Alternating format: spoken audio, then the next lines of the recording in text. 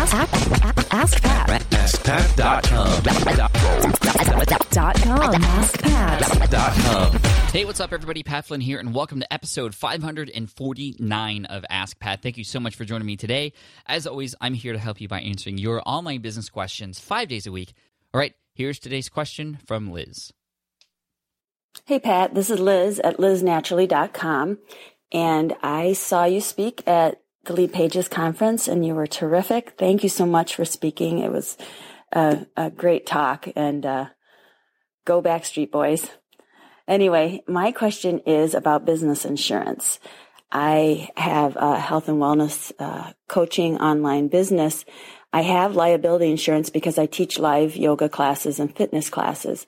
But my question is, do you need business insurance for an online business?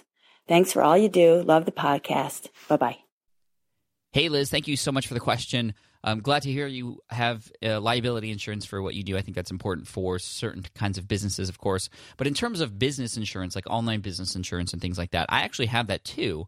And it actually came in handy when my site was hacked in March of 2013. My site was down for about a week, and as a result, it was estimated that I lost about $15,000, which is pretty insane when you think about it. But it shows you why it's important for, if you have a business and it's primarily online, why insurance is something that you should think about.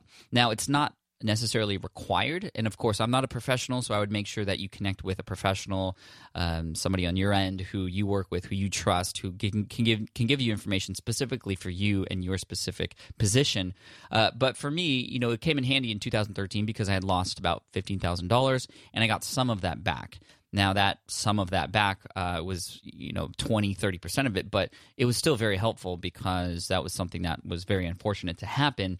What happened was some hackers came in and they just totally overloaded the servers, and all of my websites on that one particular server went down, including SPI and a couple others.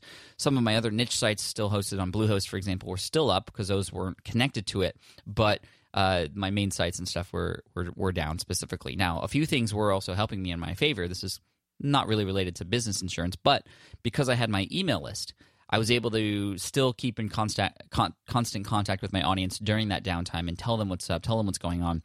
I was also in San Francisco, quite interestingly enough at the time, recording videos for my other book, Let Go.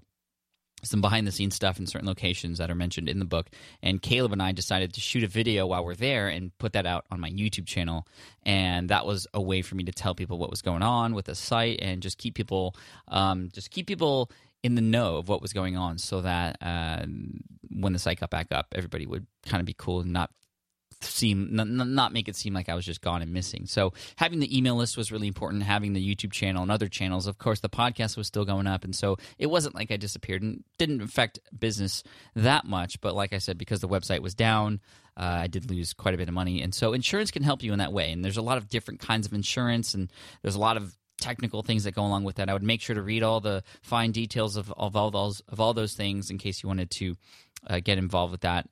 But Liz, that's all I'm going to say. I don't have much else to say beyond that. It's definitely worth considering for sure. It's not required, but for many businesses, especially ones that are doing some good money online and rely on the online space to receive that income, then it could definitely be worth it, because it's sort of those just in case things. And I had never thought that my site would get attacked in that way and I would lose that much money, but it did, and I'm very glad that I was given the advice to consider having that kind of insurance in the beginning, because it definitely paid off. And I still have it. I still pay for it, but it is definitely that peace of mind of knowing that it's there just in case. That's really helpful too. So anyway, lots of things to go along with that, but I do want to thank you, Liz. We're going to send you an Ask Pat t-shirt for having your question featured here on the show. Thank you so much.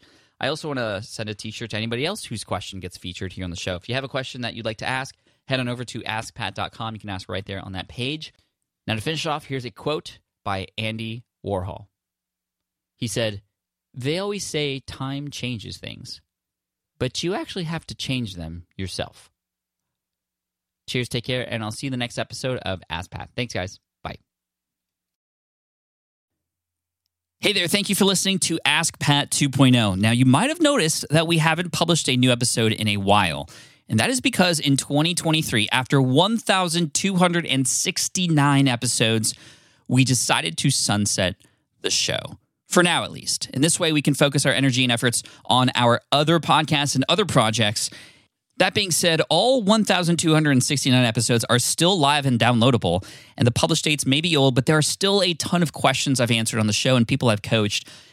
Those episodes are just as valuable as they were back then. So you can also visit smartpassiveincome.com/askpat to dig through the archives. Plus, there's a search tool on the website that lets you search across our podcasts and blog. And of course, the Smart Passive Income podcast is still live and energetic and awesome and publishing twice a week. So make sure you're subscribed there so we can still continue this conversation. And we have some of the foremost experts and thought leaders in entrepreneurship on the show every single week, so you definitely don't want to miss it. Again, check it out. It's the Smart Passive Income podcast. Just find it wherever you're listening to this podcast. You can find it there as well. Thank you again for listening in, and I'll catch you in the next one. Cheers.